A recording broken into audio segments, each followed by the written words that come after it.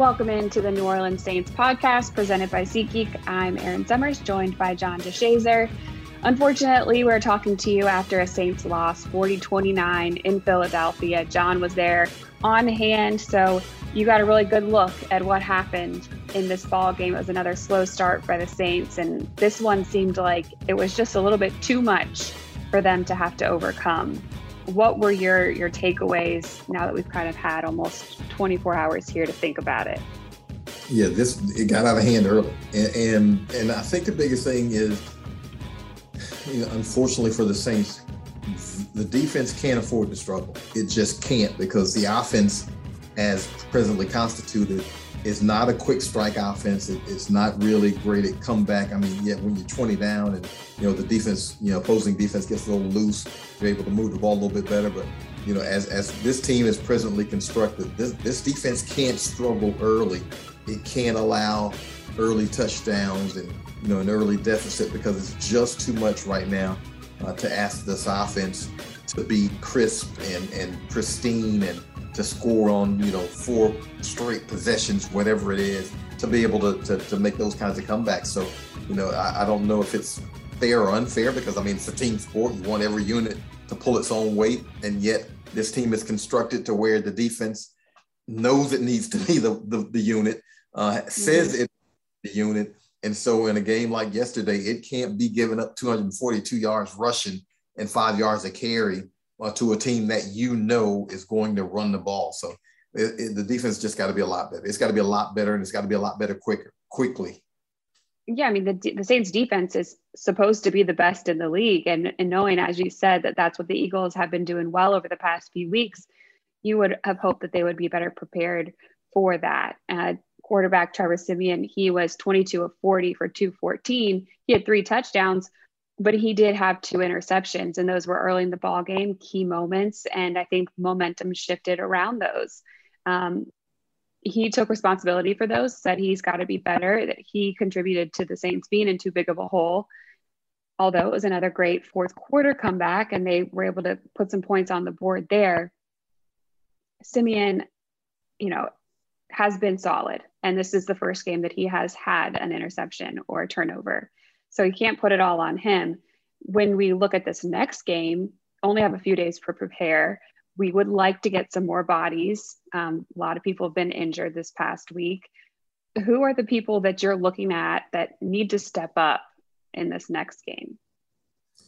Well, the passing game's got to be better. Now, if Alvin Kamara comes back, and I think there's a solid chance that'll happen, that makes everything a little bit better. Sure. If the 2 tackles come back, Ryan Ramczyk and Teron Armstead, that makes things a little bit easier on offense. But this offense needs to start quicker.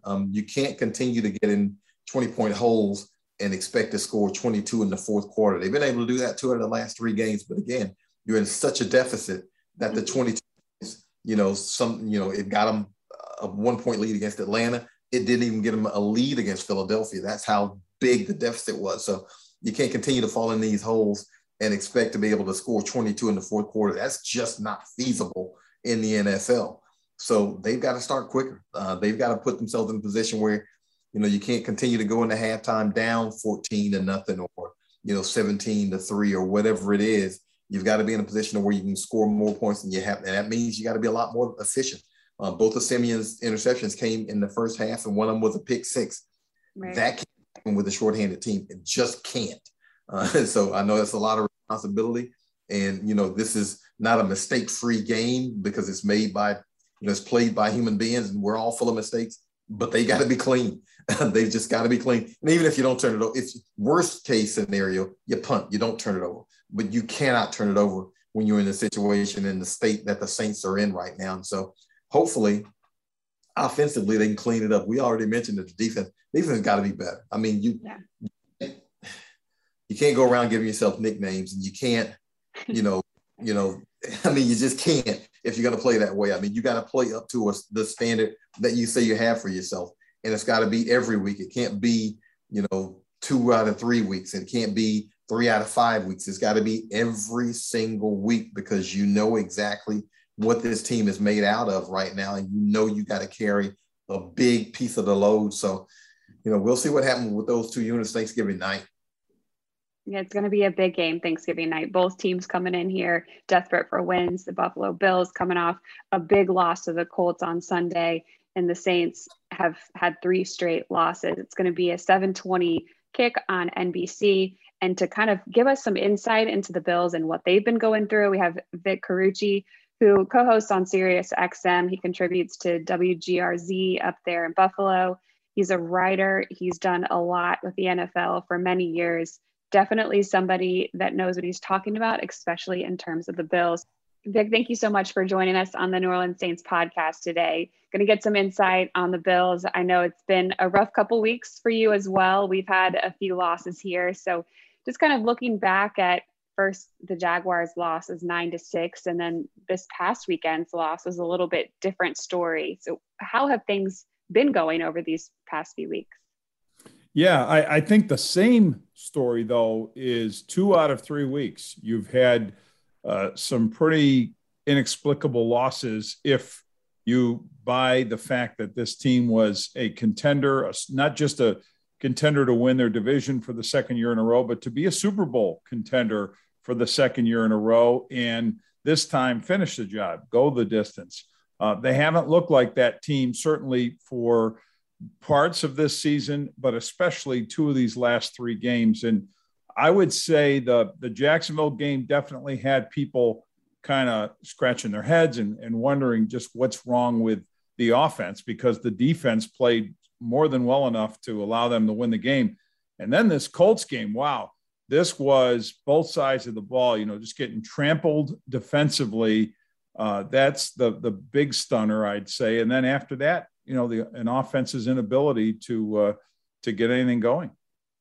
What has been the change that you've seen since how we saw this team start? I mean, they were so dominant through the first part of this season, but what's kind of been the difference that you've noticed?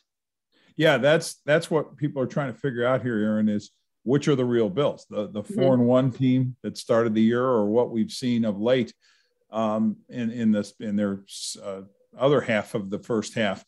I would say that I think the most baffling part of trying to analyze this team is it's mostly the same team as 2020 that went 13-3 in the regular season, that won a couple of playoff games and fell just short of the Super Bowl, losing to KC in that AFC Championship game. They've returned, as I say, this roster pretty much fully intact, and they're not playing obviously at that level offensively, mostly.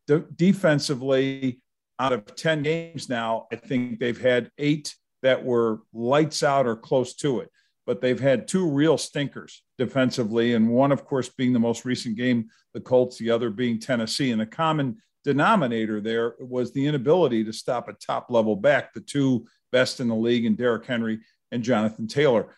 And the offense, the best I can come up with is probably the same type of thing you've heard from the Kansas City Chiefs, which is teams have done a far better job or figured out ways to take away those dynamic quick strike plays, the cover 2 shell, and just keeping the back end of the defense protected, zone underneath, contain the quarterback who can move around. Josh Allen is as mobile as they can be, and remarkable for 6'5" and 240.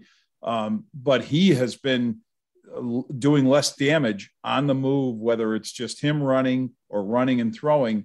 And you don't hear Stephon Diggs or see Stephon Diggs being this dominant, consistent guy play after play or game after game. And there have been questions raised schematically, are they doing enough to get him open? So those are the questions that linger, and obviously not a lot of great answers so far.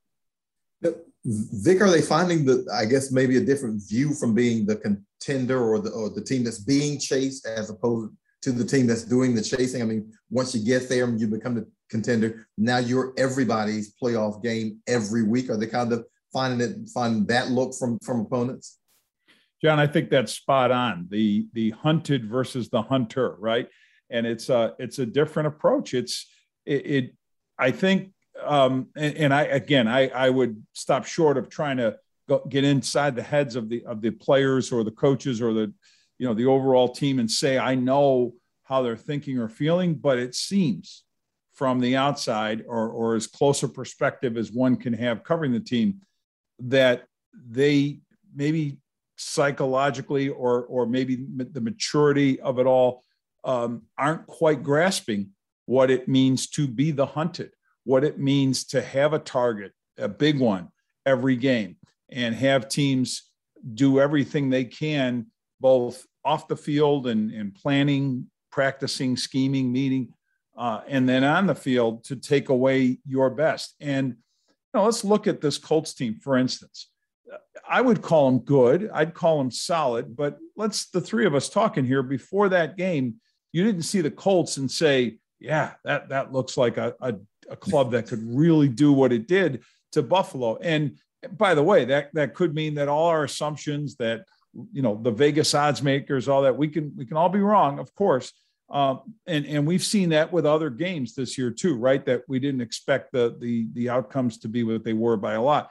That said, I think it also speaks to the fine-tuned coaching and the focus of the players. I think the Colts came to Highmark Stadium in Orchard Park, New York, which shouldn't be an easy place to play. The fans, as you know, are just rabid. I mean, that place was roaring and people were excited and they feel that they're on the verge of something big with this team. And they took that away. They took it away quickly. By halftime, you heard booing from that crowd. So it's yes, I think the approach of opponents is different. Whether the Bills are geared to handle that is another story. Now, Josh, being a young quarterback, do you sense, I guess, do you get a sense of him maybe pressing a little bit? Because we saw that here with Drew Brees some years. The Saints weren't doing what you think they maybe could or should have, and maybe he tried to do a little bit too much to carry the team a little bit. Is that, a situation with Josh maybe where, a young guy kind of gets a little frustrated and says, you know what, if maybe I can just will this team to it? Yes, John, I think it's happening and has been happening multiple times, especially this year. It's happened before with him last year as well, even though he had a better overall season. He's admitted this. He says when he gets that kind of anger, he's described it as anger or frustration with himself or with the offense in general, that sometimes the worst comes out in terms of his performance. I see a guy pressing. I see a guy who feels that he needs to do more, especially when he sees the defense not responding the way or doing what it should do, like in a game like this, or just overall, the offense just not getting in gear. And I do see when he gets into that frustration, doing some things that lead to, and I thought this happened a lot on Sunday against the Colts, overthrows and throws that were wide and just not taking the time or the mental, setup. And I realize it's all going to happen in seconds, but to follow through with his proper mechanics. I think those go by the wayside when you're pressing. It seems natural. The other thing is lack of rhythm. And my sense of offenses are you're usually in a better rhythm. And let's again use Indianapolis as an example. Carson Wentz, who didn't have like a blowaway game statistically, but he had Jonathan Taylor and that running game and a scheme. And I think we see this with the Patriots too, right? With Mac Jones. The running game sort of sets up these favorable down and distances, and the quarterback can stay on schedule and stay in a rhythm and a pace. And the Bills are at their best offensively. I know this can be said about a lot of teams, but I think especially with them and what we saw last year and at times this year, when they are in a rhythm, a pace that is a little quicker and everybody's just on point. And it seems more disjointed, or it did certainly in that game Sunday. Now, that said, Thursday night, we'd certainly love to see Josh Allen struggle, but really, really good football player. And so can this be kind of a simple fix of maybe just, a young guy exhaling a little bit? And because he's a mobile quarterback, and mobile quarterbacks certainly have given the Saints some fits. They give everybody fits. But when you're talking about a guy who's 6'5" and 240, he really can give you fits especially after a game like the Saints just had yesterday. So is it, a somewhat simple fix? They know what the recipe to success is. So is it kind of getting back to it? I think so. I think you will see more of that dynamic kind of guy. He thrives and he loves primetime, and he knows, and the whole team knows, as the Saints players know, and everybody playing Thanksgiving Day, the eyes of the nation are on you in a bigger way than any other prime. It's such a captive audience. And I think that for Josh's sake and for this offense's sake, it's probably a good thing that there's not a lot of, there's almost no ability to have a structured preparation for this one. The Thursday games, the quick turnaround games, generally are your rest as much as you can that first day. You do as much as you can in a walkthrough, maybe on the second day. You're traveling the third day in the case of the Bills. And I feel like it's for as it will be for the Saints and other teams, you're now counting more on your skill and ability than you are on a thorough, complex game plan, because there is no time for that. No time to practice it, study it, learn it. They'll have a lot of basic stuff, I believe. And to your point, he will be probably moving around. They know those challenges that a mobile quarterback does present to the defense. They'll take advantage of that.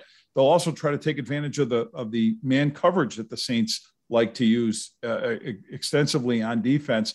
And the Jets did that. He eats that up. I mean, their passing game devours that. So they will love and welcome man coverage. I think the other question will be defensively, can they handle what the Saints bring their way with if Alvin Kamara is playing and the complexity of Sean Payton's defense?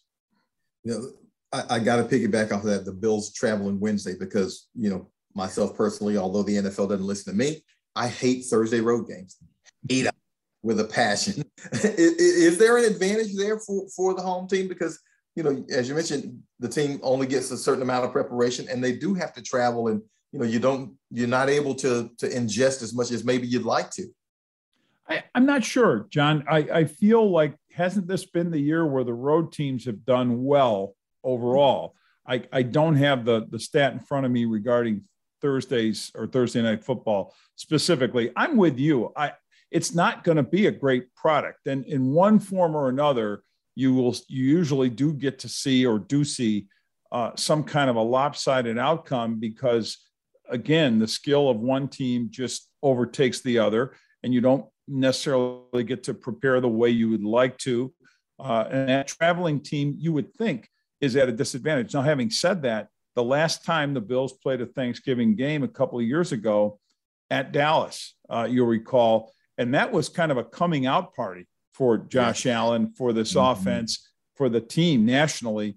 And they were, they were more than thrilled to do it. They were the traveling team, and all those disadvantages that go with it. I mean, it didn't pose a problem. So I'm not so sure that they see it that way. I hear you loud and clear. And I know it's about the business of the NFL to try to have as much audience as possible for as many available days as possible. But I know they also try to put a limit to not maybe oversaturate.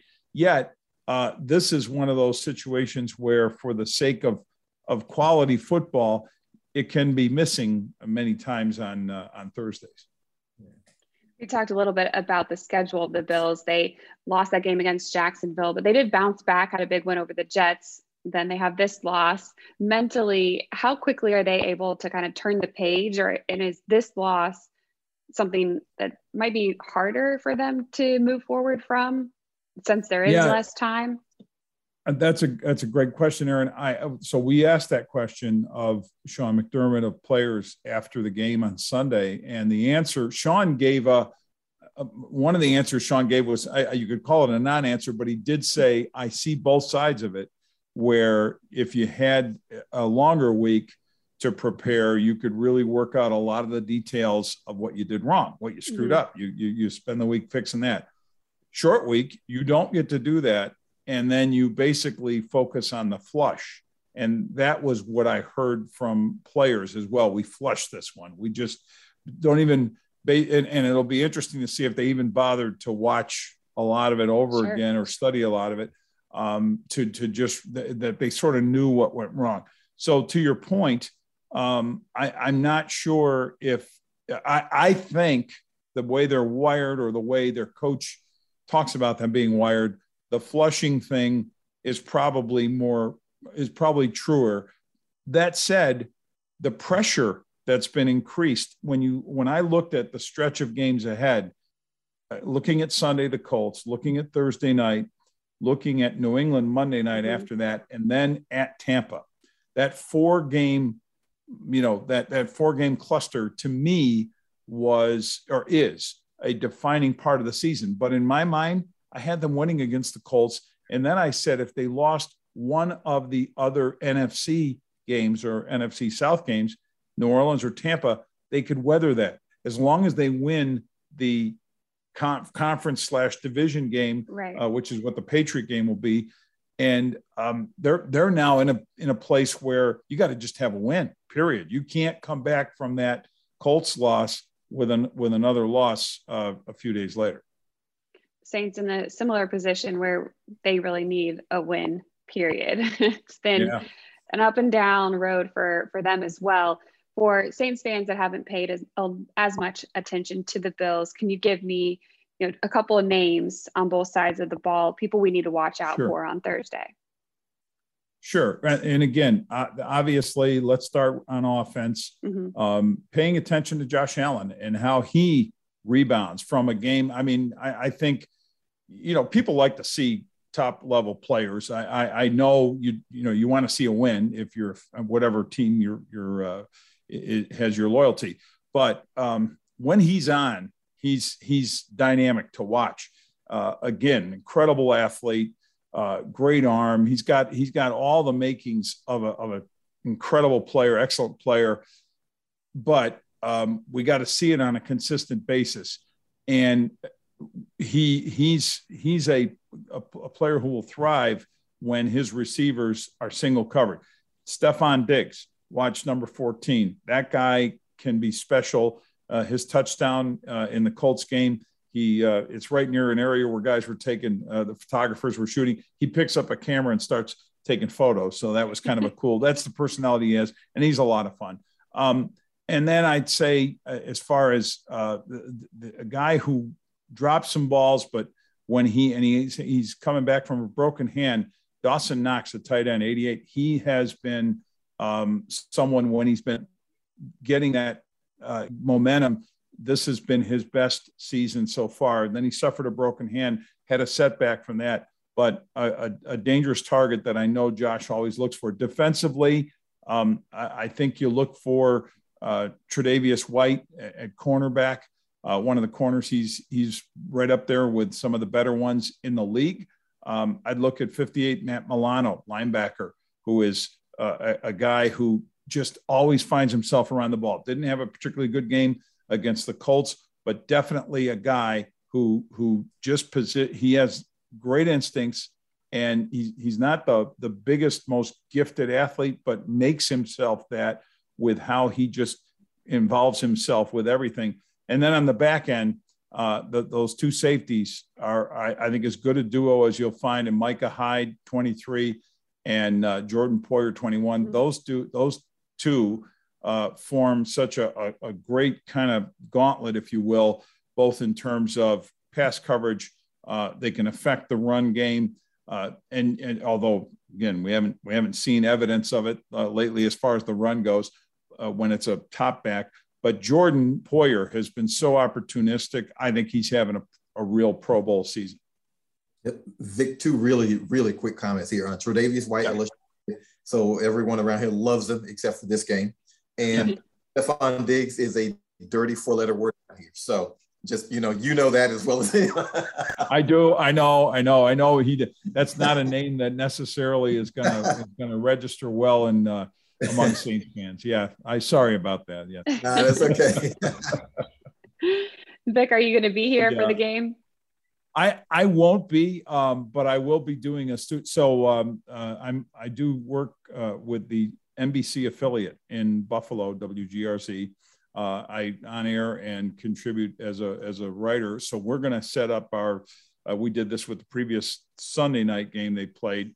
We'll be set up in the studio, and we expect the expectation. I've heard this from upper management of the station that it could set like a record.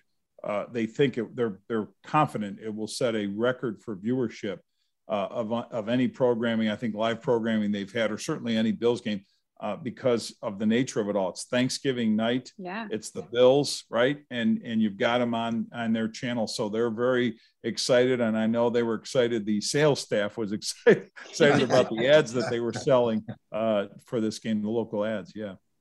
Well, then we'll all be spending our Thanksgiving with our work family. And I appreciate the time that you spared for us today, kind of giving us some insight on the Bills. And I guess I'll say good luck, but hopefully this one goes in our favor. My pleasure. I hope we see a good ball game either way. And I have the utmost respect for Sean Payton. I think he's as good as it gets coaching wise. I track a lot of things, obviously, as someone who's covered this league a long, long time, but as also a voter for the Pro Football Hall of Fame, you just make a lot of notes, whether they're mental notes or written notes about people that you look at and know that at some point, iconically, they get recognition. I think, again, on the short list of great coaching, Sean's right there. And that's why I say if for Saints fans, if you're looking for a reason to feel good about and it's hard to feel good about coming off that loss. It's hard to feel good about a season that, you need to see some traction, but in a short preparation against a really good, talented football team coming to town, the coaching staff can make a big difference. So. Absolutely. Well, thank you again. It was great talking to you. My pleasure. Thank you so much to Vic for joining us on the podcast, giving us a lot of good info on the Bills, lots of players to watch, and kind of a little insight onto what's been going on with them over the past few weeks as they've been up and down here of late. A team that we all thought was going to be, as he mentioned, one of the contenders when it was all said and done. They really looked like a great team at the beginning of the season. John, when you look at the Bills and this upcoming matchup, what is your focus in this one? Well, hopefully the Saints can extend what's been happening to the Bills, and that simply is every opponent has raised their level of play. I think Vic said it well, where now you're the hunted, and the Bills handle that particularly well because they're not accustomed to being in that role. That's a role that the Saints have worn well for the last 4 or 5 years. Now, of course, that was with Drew Brees at quarterback. How are they handling it? How are they going to handle it now going forward this season? Because they're 5-5, and unfortunately, on the 3-game losing streak. But, the Bills are, the last 2 out of the 3 have really lost some games that they probably didn't feel like they were going to lose. So that's part of being the hunted, is when you get the opponent's best game. And hopefully the Saints can do the same thing, give them their best game. You mentioned Drew Brees. He will be on hand as he's on the call with Mike Tirico for NBC for that game. And they're asking everybody to be in their seats by 7 p.m. because the player introductions will be a part of the NBC broadcast, and they want to make sure that the fans are loud and the energy is high at the very start of this broadcast. So make sure that you're in your seat at 7 if you're going to be in attendance for that game. And also Brees will be speaking at halftime, so that'll be something fun to be a part of. And everyone's excited to have him back here in New Orleans at a game after not getting the opportunity to really hear from him after his retirement. So it'll be a cool opportunity this Thursday night. Big game. We're looking forward to it.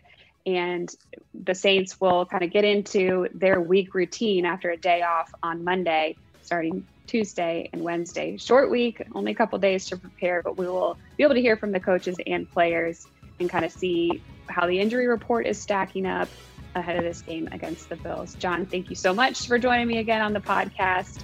Appreciate you and appreciate all of you for listening. You can always find it on NewOrleansSaints.com, Apple, iTunes, or our app presented by Verizon.